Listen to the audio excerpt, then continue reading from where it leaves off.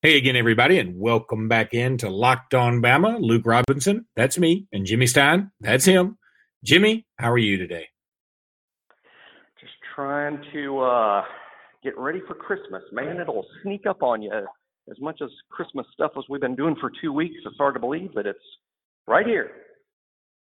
Yeah, it does just sort of come out of the woodwork. I mean, you're sitting there wondering if it's ever going to get here, and the next thing you know, it is here, and you hadn't bought your wife the shit she wanted.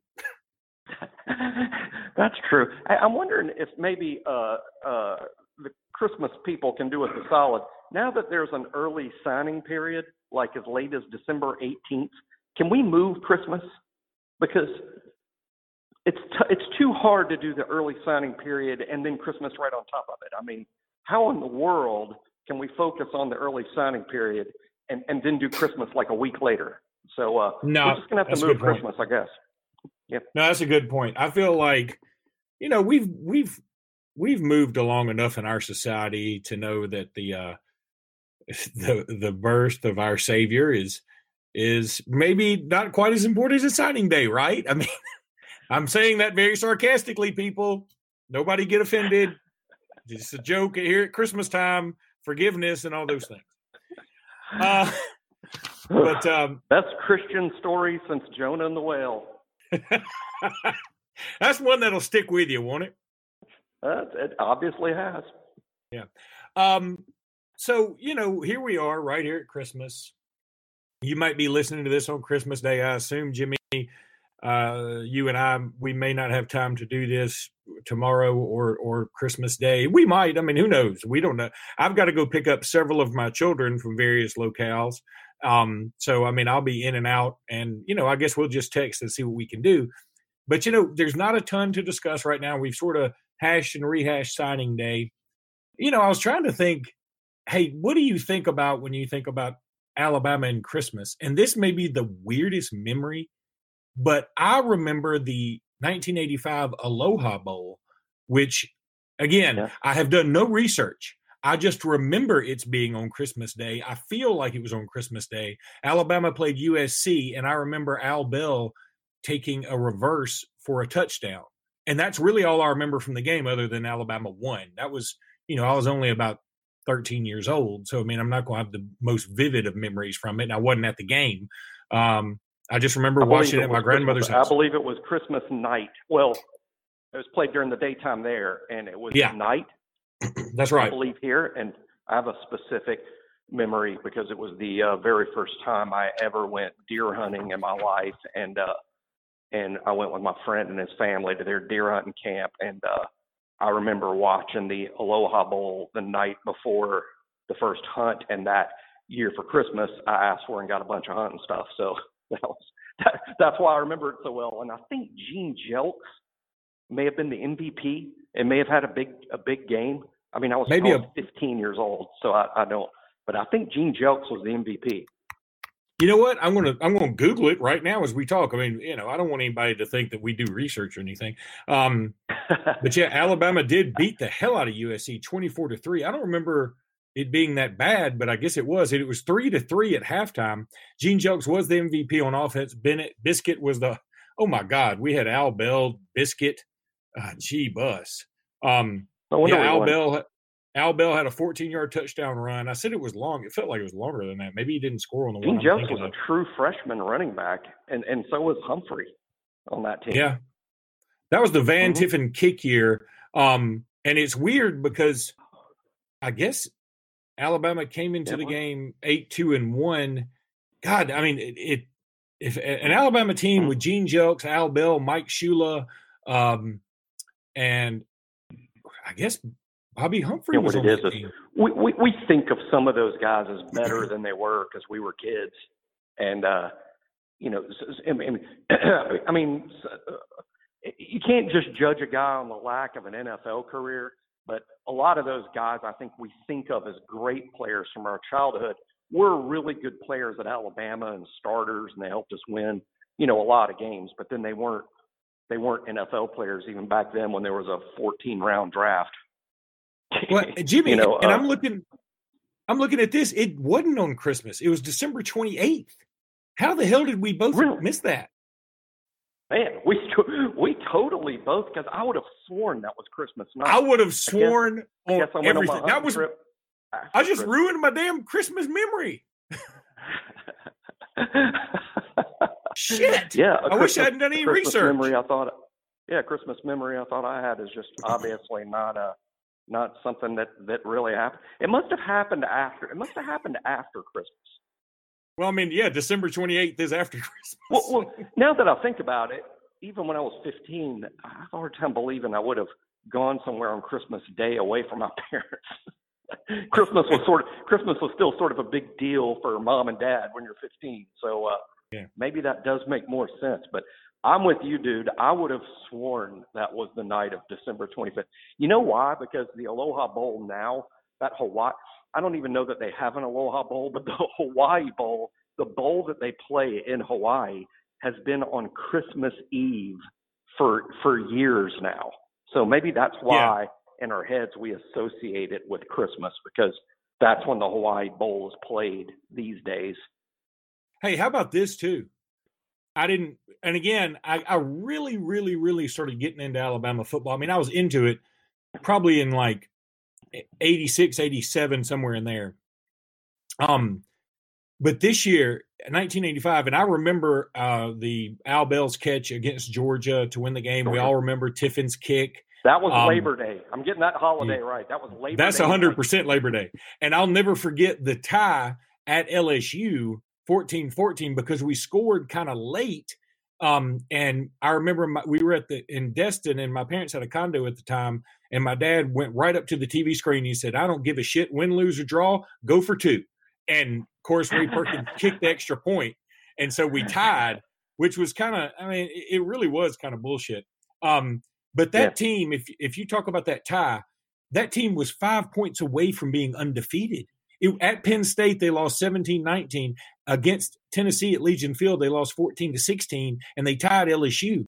I mean, that team was right there being undefeated, and they played their schedule that year was A&M non-conference, Penn State non-conference, at Memphis State, which, I mean, again, Memphis State was Memphis State, but still you're going to Memphis for some freaking reason.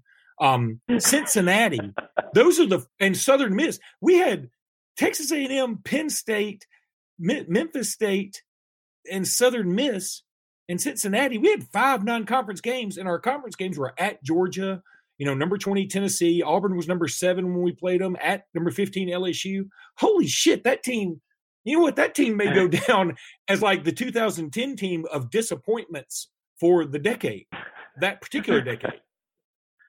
Yeah, you know what's kind of weird in those old days? It's so long ago. Things have changed so much over the years. Back then, you only played 6 conference games. That was it, 6.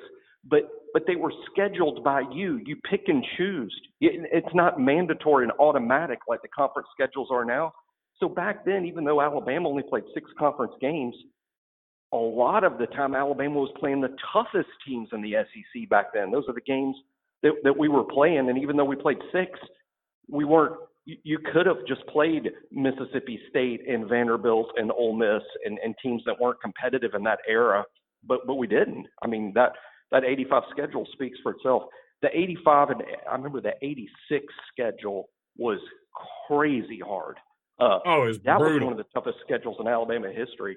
I remember even having the opportunity to ask Ray Perkins once. I was at a thing and talked to Coach Perkins, and I remember asking him, I'm like, do you think that 86 team was a national championship contender that just played an impossible schedule?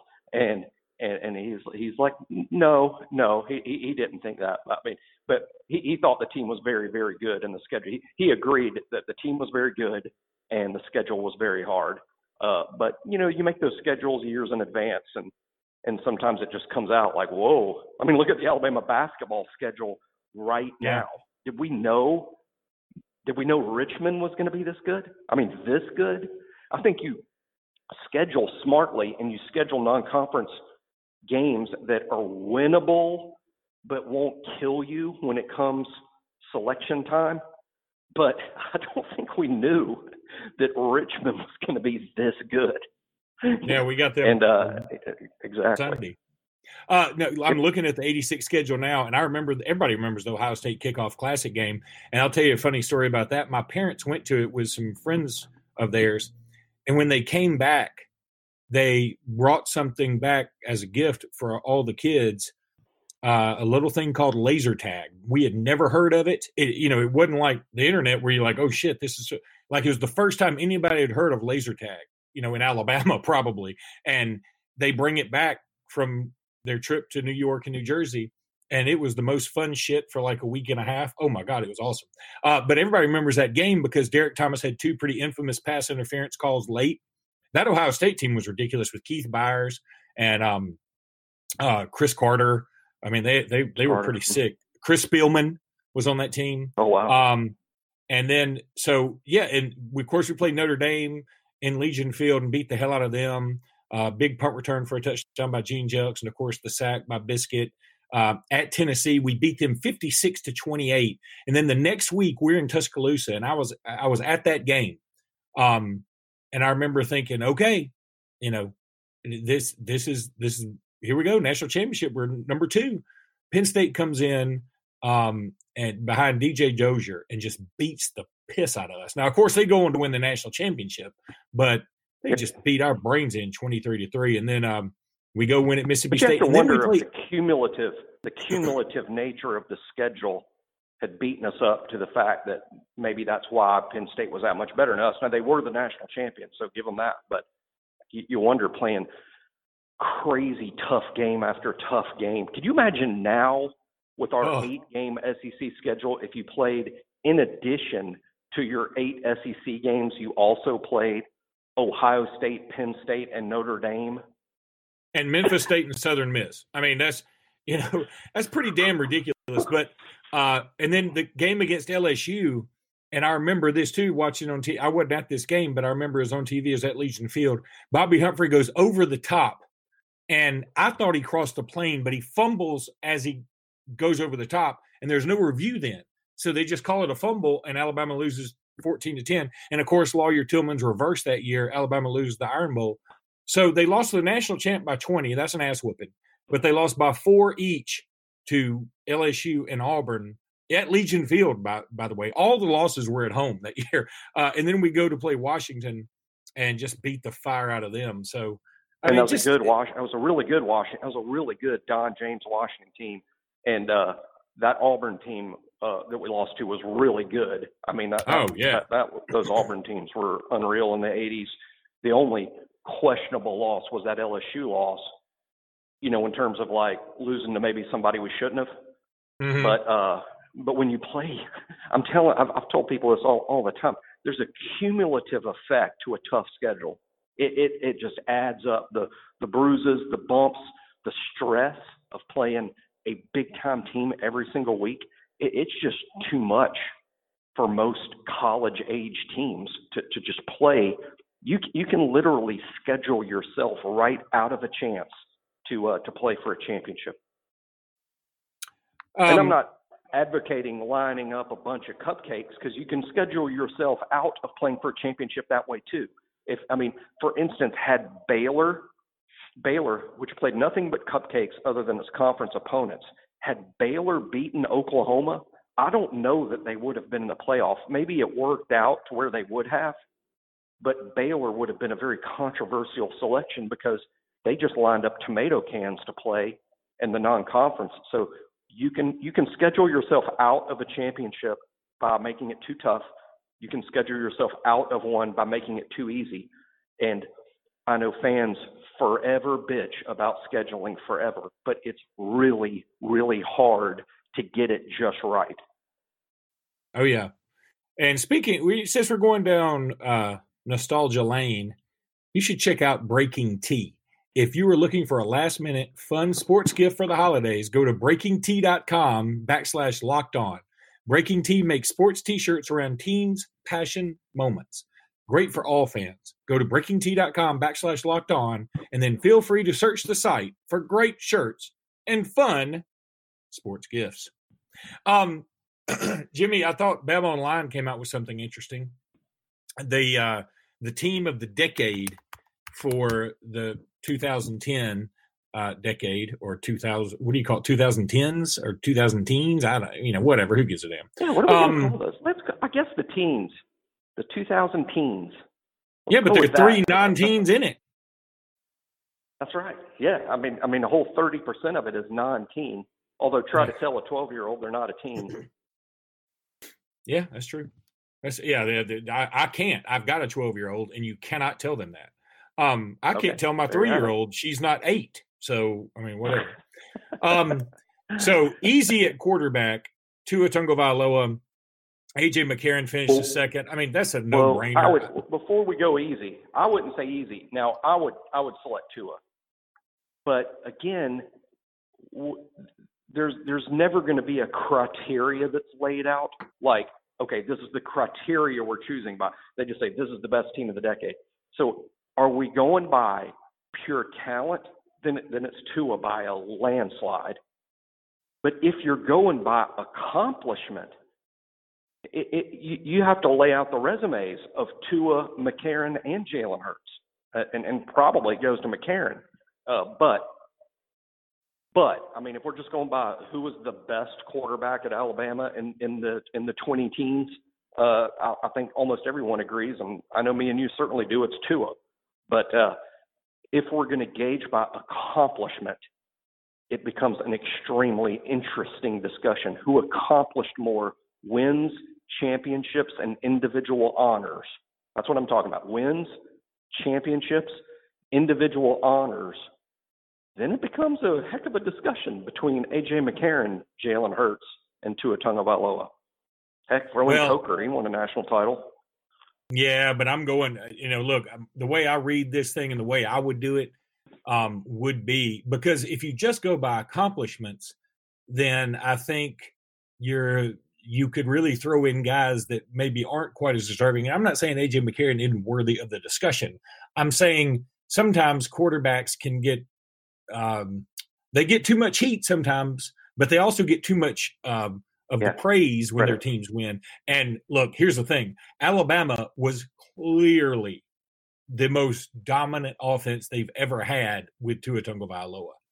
And, A.J. McCarron, if A.J. McCarron had, Jerry Jeudy and Jalen Waddle and Henry Ruggs and Devontae Smith, maybe he would have been a little bit more prolific too. I mean, he was working with some pretty good receivers, but not receivers of that caliber. Yeah, he had one year where his receiving core was Hanks and Mays, and we won a national championship. But the other side of that is he also had some badass running backs, and if Tua had some of those running backs, what he had, oh my God! But anyway, we only had to score 14 points to win the game. Back then, we scored 14. We're going to win every week. Now that. So I think AJ was great. So it is tough. AJ was great for what we needed him to be. There's no doubt. He goes down. It's probably in the top 5 of Alabama all-time quarterbacks. But Tua goes down as the best. Whether he comes back next year or not is irrelevant. Running back, they only we agree on Tua. I'm just saying that with no criteria that makes that like, okay, what are we evaluating here? But best quarterback at Alabama in the 20 teens, Tua Tagovailoa. Okay. Who do you think have you seen the list, by the way? No. Okay. This is all new. This is all news to me. I've been Christmasing. Who do you think they put at running back? That's also going to be tough. I would almost like to study it and look at rushing numbers in the decade. See, do you count Mark Ingram because he played in 2010? I say no. He only played in 2010. I would say I would have Trent Richardson based on what he did at Alabama. Trent finished third in the Heisman. Derrick Henry, you have to put Derrick Henry because there's only one running back. They only put one running back. If there's one, Derrick Henry. Yeah, that's who they went with, and I agree. I mean, he set the single season mark for SEC. He's got the. I think he's got the record for SEC touchdowns. Does he not? He might. Any won a Heisman, and he's been good in the NFL and won a Heisman, won a national championship. It has to be Derrick if you're picking one, but if you're picking 2, 3, and 4, man, it can be really, really difficult. Like I said, Mark Ingram only played 1 year in this decade and didn't have a great year because he was hurt. And then Trent Richardson, who's going to be unfairly colored by his failure NFL career, TJ Yeldon was totally underrated by the fans the whole time, but he put up great career numbers. Eddie Lacy was good. Drake was good. Damian Harris has great career numbers. So yeah, really tough once you get beyond Derek. But if we're picking one, Derrick Henry. All right, and then we get to wide receivers. Yeah, it's difficult. Now, I will say they do count Julio Jones, so just go ahead and, I'll spoil that. He's on there. Well, and how many receivers? Three? Three. It's hard not to count Julio, but keeping in mind this is the best team of this decade, and Julio just played in 2010. 2010 was the only season he played in this decade, but Julio is just so. Julio. Yeah, I would. First of all, if it's one, I would go with Amari Cooper. If it's one, because Cooper played his entire career in this decade. But Cooper, Julio. Yeah, where I'm stuck myself is between Calvin Ridley and Jerry Jeudy. I'm not sure which one to pick. Well, you got the four right, and they got Jeudy in there with Cooper and Jones, and I think that's the way to go. And Ridley is what they call the backup, and I think that's the way you go with this. So we're going to. I guess, but Jeudy, and it's not his fault, but Jeudy had to split so many catches. But yeah, I put Jeudy ahead of Ridley, but I almost feel bad doing it because that's a tough call. Julio and Cooper have to be 1 and 2, even though Julio only played one season in the decade. All right, tight end, and not a lot of discussion here because there weren't a lot of options, frankly. OJ and then Irv Smith. Irv is a heck of a player, and we've had some good all-around tight ends, but yeah, no question it's OJ Howard. The offensive line's interesting. They have 5, and of course, one backup. Their offensive line was Cam Robinson, Chance Warmack, Ryan Kelly, Barrett Jones, and Jonah Williams. Hard to argue. Their backup was DJ Fluker, and I guess I could make the argument, even though Barrett Jones, I think, is the most decorated college football lineman of all time, I could make the argument that I would rather have DJ Fluker in there, or I would put Barrett Jones at center like he was in the 2012 season and take Ryan Kelly out. But Ryan Kelly is still a big-time starter in the NFL, looking good. I don't know where to go here. I feel like DJ Fluker should be in the starting lineup, but frankly, I'm not sure who to take out. And Jonah Williams was awesome. Cam Robinson's not a debate. Chance Warmack was dominant in college. I guess they got it right. Yes, I would leave it just like it is, but agree that Fluker's super deserving. There's probably other names we could also come up with. Heck, Jed Wills. I mean, I think Jed Wills is like, when he goes in the top 10 of this upcoming draft, we're going to be looking back on his career and going, how in the hell didn't he get more attention? Because he was a great player. He was also a great player from the minute he showed up. People don't remember, but Leatherwood was the hyped offensive line signee, and Wills was clearly ahead of Leatherwood day one.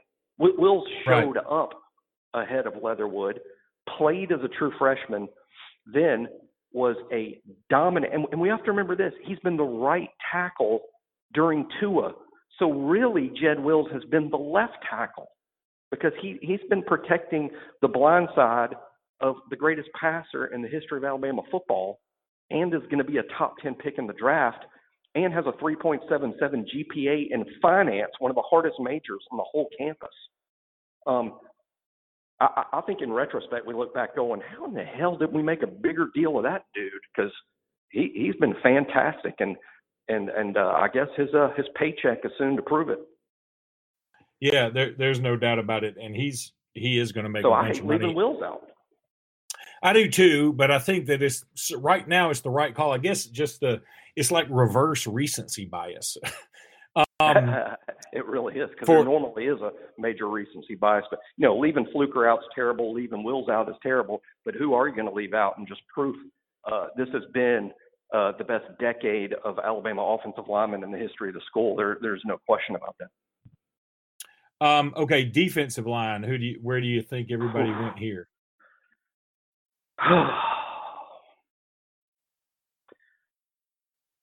Did they count Darius as part of this decade? Yes. I guess you have to include him. Jonathan Allen would be number one for me, even ahead of Darius, in terms of what he did on the field at Alabama. I mean, Jonathan Allen finished in the top 10 of the Heisman voting. Yeah, he did. I'd go, how many are listed, 4 or 3? Just 3. I go Allen, Darius, and maybe A'Shawn Robinson. All right, well, they actually put Darius as a backup, have Allen, Quinnen Williams, and A'Shawn Robinson. And I think they got it right. Allen and Quinnen are just they have to be in. Darius, A'Shawn, even Jaron Reed, who was there just briefly, but one hell of a football player.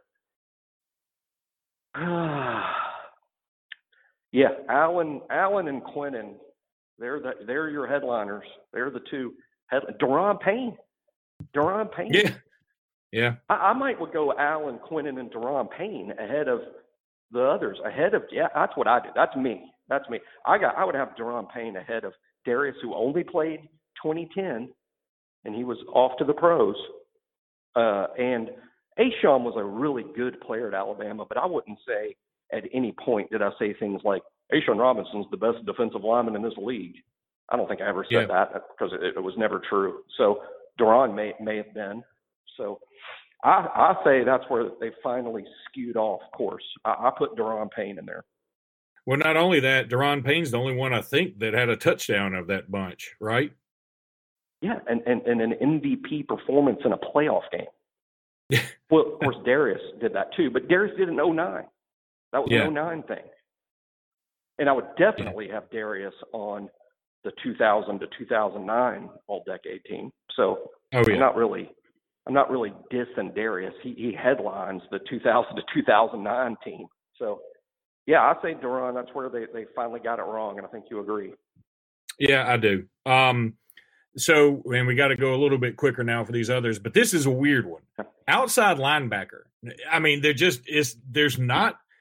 look, to us, they're headliners. Tim Williams and Courtney Upshaw back up Ryan Anderson. But I think nationally, people would be like, wait a minute, those are the 3 best outside linebackers Alabama's had? I mean, and I'm not taking a shot at these guys. I think Ryan Anderson's awesome. He's in the NFL kicking butt right now. He caused 3 fumbles a week ago. Courtney Upshaw and Tim Williams both played in the NFL for quite some time. But it does seem like it should have been better than that. Yeah, I think that's a position that we've been – I am not going to use the word average because that's just not right. But if you take all the positions on defense, every position on defense during the Saban era, we've been less awesome at outside linebacker than any other position on the field on defense. I think that's true, right? I We've been totally better agree. on the defensive line. Oh, yeah. So that's why that list is pedestrian to them. I will say this. Tim Williams, his final year at Alabama, remember that A-Day when we couldn't even practice? Yeah. You know, and Nick famously said, well, we can't even practice because Tim's too good. Yeah. And Courtney Upshaw was a great player on the field at Alabama, even though he might not have gotten the national attention he deserved. I don't dispute the picks. I would take Upshaw and Williams even over Ryan Anderson and some others. But yeah, I can't. Nobody leaps to mind that's better that played outside exclusively. And let's take this opportunity to say, Terrell Lewis, you should have been on that list. And I know you were hurt. God. I know you were hurt. I know you were injured, but you were not injured this season. You should have been on this list, and you're not. Oh, God, that is a great call right there. My goodness gracious. I mean should have been, but he should have been the guy. He should have been the one that we go, oh, that's a no-brainer. I mean, Terrell Lewis is on that list. All right. Yep. But instead, that's why he's going to go in the mid-rounds of the draft. He's nowhere near this list. No. I mean, probably not in the top 10. Maybe not even in the top 10. Now we do get interesting with inside linebackers, though. Because and they go just deep with greatness. And they go with, here's the thing. Orlando wasn't on that 2010 team. He wasn't on that 2010 team. Yeah, he got drafted after 2009. Yeah. So CJ Mosley and Dante Hightower is who they go with. Hard to dispute. But then you realize the backup is Reuben Foster, and I'm kind of like, Look. I go Reuben over Hightower based on what they did at Alabama. Because I think Hightower's career is colored a little bit by the fact he's been what amounts to a borderline Hall of Fame player in the NFL. Because Hightower was hurt at Alabama, missed a season, and then when he came back, I don't think he was the same player for a while. I think his year after the injury, we saw just less than 100% Hightower, who later became 100% in the NFL. For that reason, I would go with Reuben. Also think Reggie Ragland deserves a lot of mention, but I say CJ and Reuben. Yeah, I think that's good calls right there. Dante Hightower, though, I mean, I remember he's the one that caused the sack in the LSU game that got him back behind the 50. And that was pretty kick-ass on that fourth down play. Yep.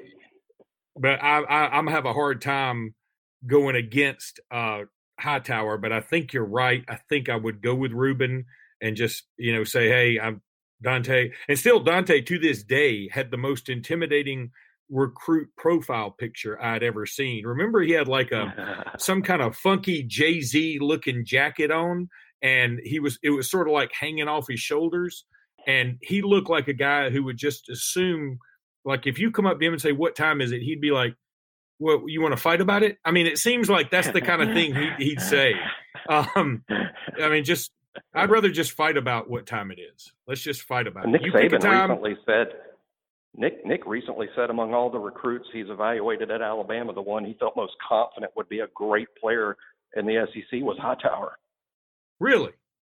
That's what Nick said. Yeah, and that shows how good of an evaluator Nick is, because that's a strange pick for me. Mine probably would have been Julio, but he. Okay. I don't know if it's true or not. I don't know if it's true or not, because you hear just funny stories and rumors and legends. So I don't know that it's true or not. But I think I remember a story when Nick watched tape of Julio Jones for the very first time. He had just gotten off the plane. Julio was a junior, I think, when Nick got off the plane, and he's one of the first prospects. He was shown. He just watched a handful of snaps and said, he could play for me with the Dolphins." I don't know that that's true either. Well, if we're just gonna make up stories, I remember one time. Nick Saban saw a film of Hennings Jester and said that guy cannot play for me at the Dolphins. No, I don't know.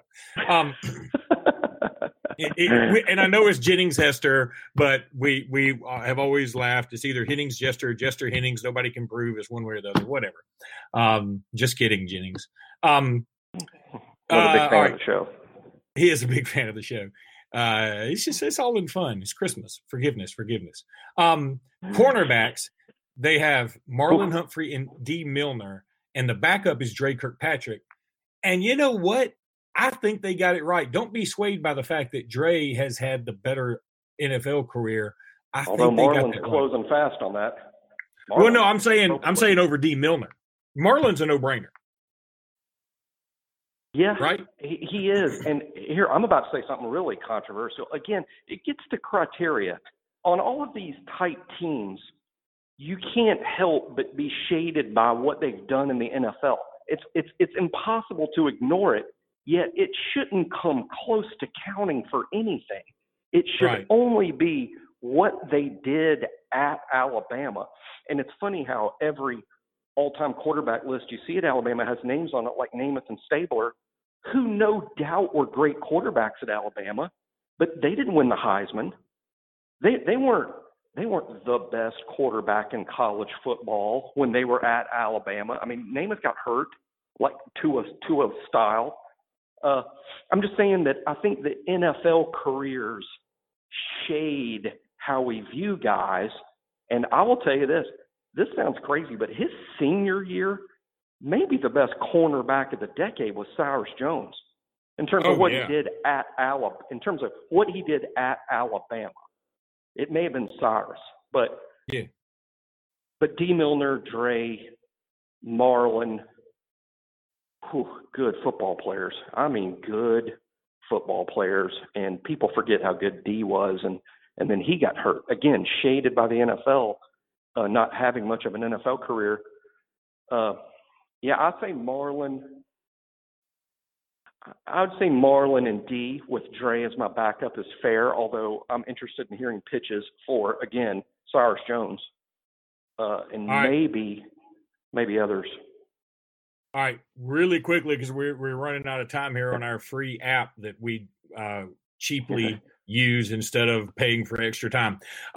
Safeties are, and this is interesting, Minkah Fitzpatrick and Mark Barron. That's a sick duo. But the backups are HaHa Clinton-Dix and Landon Collins, and I could make the argument that's who I'd go with. Yes, it's Minkah and Landon. I'm with you. Barron. Yeah, I love Barron too. I love him. But no, it's Landon and Minkah. And to me, even though we have so many great candidates there, let's not even forget Xavier McKinney, who's a heck of a player. But no, it's Landon and Minkah, and to me, that's not even close, which is saying a lot. Yeah, no, I'm right there with you. And, because I think you can organize it by, all right, how do you remember these guys? And for me, I would say it's closer for HaHa making my list than it is for Mark Barron, because I remember HaHa with the interception against Notre Dame, which was just disgusting on that first possession of the second half they had. And then I remember Landon Collins saving our bacon against Arkansas, a team that had no business hanging with us, on a trick play that they ran, and he's able to make the interception on a comebacker. And then, of course, Minkah Fitzpatrick, pick a game. But, for the most part, I would say the A&M game where he had two interceptions for touchdown, or the Arkansas game where he had three interceptions. So and Barron hadn't even been a safety in the NFL. Right. It's been a lot. Right. That's right. Yeah. Now, and again, we're going against our own grain, shading, what we've been talking about. But I still believe. Landon was the best player on the team. His last year at Alabama, I think it was 2014, when we weren't that awesome on defense for the first time in a while. Landon was the best player on the field. He was our best player. And Landon gets some extra points for just, speaking of throwing shade, at his mama at the Under Armour All-American game. She's like, I want you to go to LSU. And he's like, I don't give a shit. I'm going to Alabama. That's badass. A coach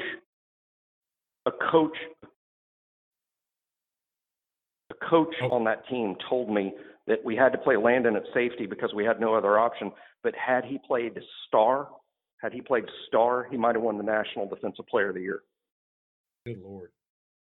Oh, and how about his interception in the Tennessee game, like right at the end of the half? We were beating their ass, but he returns it for a touchdown, like 90-something yards. He just had so many great moments. He was just a superstar, and he still is a superstar. I saw him yesterday. He played really well for Washington, and even though they lost the game, but they played pretty well. Hey, Cam Sims had a big catch in that game. And finally, all-purpose, they have Eddie Jackson, which is hard to debate. He was a badass. Yep. And you got to put him on the field somewhere. And their backup is Christian Jones. I would make the argument it should be Jalen Waddle at this point. I couldn't agree more. No shot at Christian Jones, who really helped us win a lot of games and was a good player. When you said all-purpose, the first name that came to mind for me was actually Jalen Waddle, and I might have said Waddle, but Eddie Jackson, we need to apologize to him every day for not being the punt returner from the minute he stepped on campus instead of just his final season, basically. Yeah. Eddie Jackson was such a dominant punt returner, and then throw in the fact, an All-American safety, and it's been great in the NFL, but I would say Eddie over Jalen Waddle. And these kids that show up at the end of the decade and play like one or two seasons in the decade and then one season the following decade, they get kind of screwed on these teams. Yep. There's no doubt about it. Well, we are running out of time. If we don't speak to you guys, by Christmas, Merry Christmas and Happy Hanukkah. And as Krusty the Clown said, he said, everybody have a Merry Christmas, a Happy Hanukkah, and a crazy Kwanzaa. That was Krusty the Clown from Simpsons. That was Krusty the Clown. And yes, and when we get back from the break, if there is a break, the team flies to Orlando on Friday, I believe it is, and or the team meets in Orlando on Friday. So our focus will shift to beating the Michigan Wolverines. Bludgeoning. Let's hope so. All right, buddy. Merry Christmas to you too, in case I don't talk to you. Merry Christmas to you, Luke, and all your 100 children. I hope they all have a Merry Christmas. And everybody, thank you so much for listening. And we do this show because you guys listen, and that's why we're doing it. We're doing it for you guys that listen. And thank you so much. And I hope you and all of your families have a very Merry Christmas and Happy Holidays. Yeah, I have so many kids. All my stockings are just ankle socks. All right. Have a good one, everybody. Roll Tide. Roll Tide.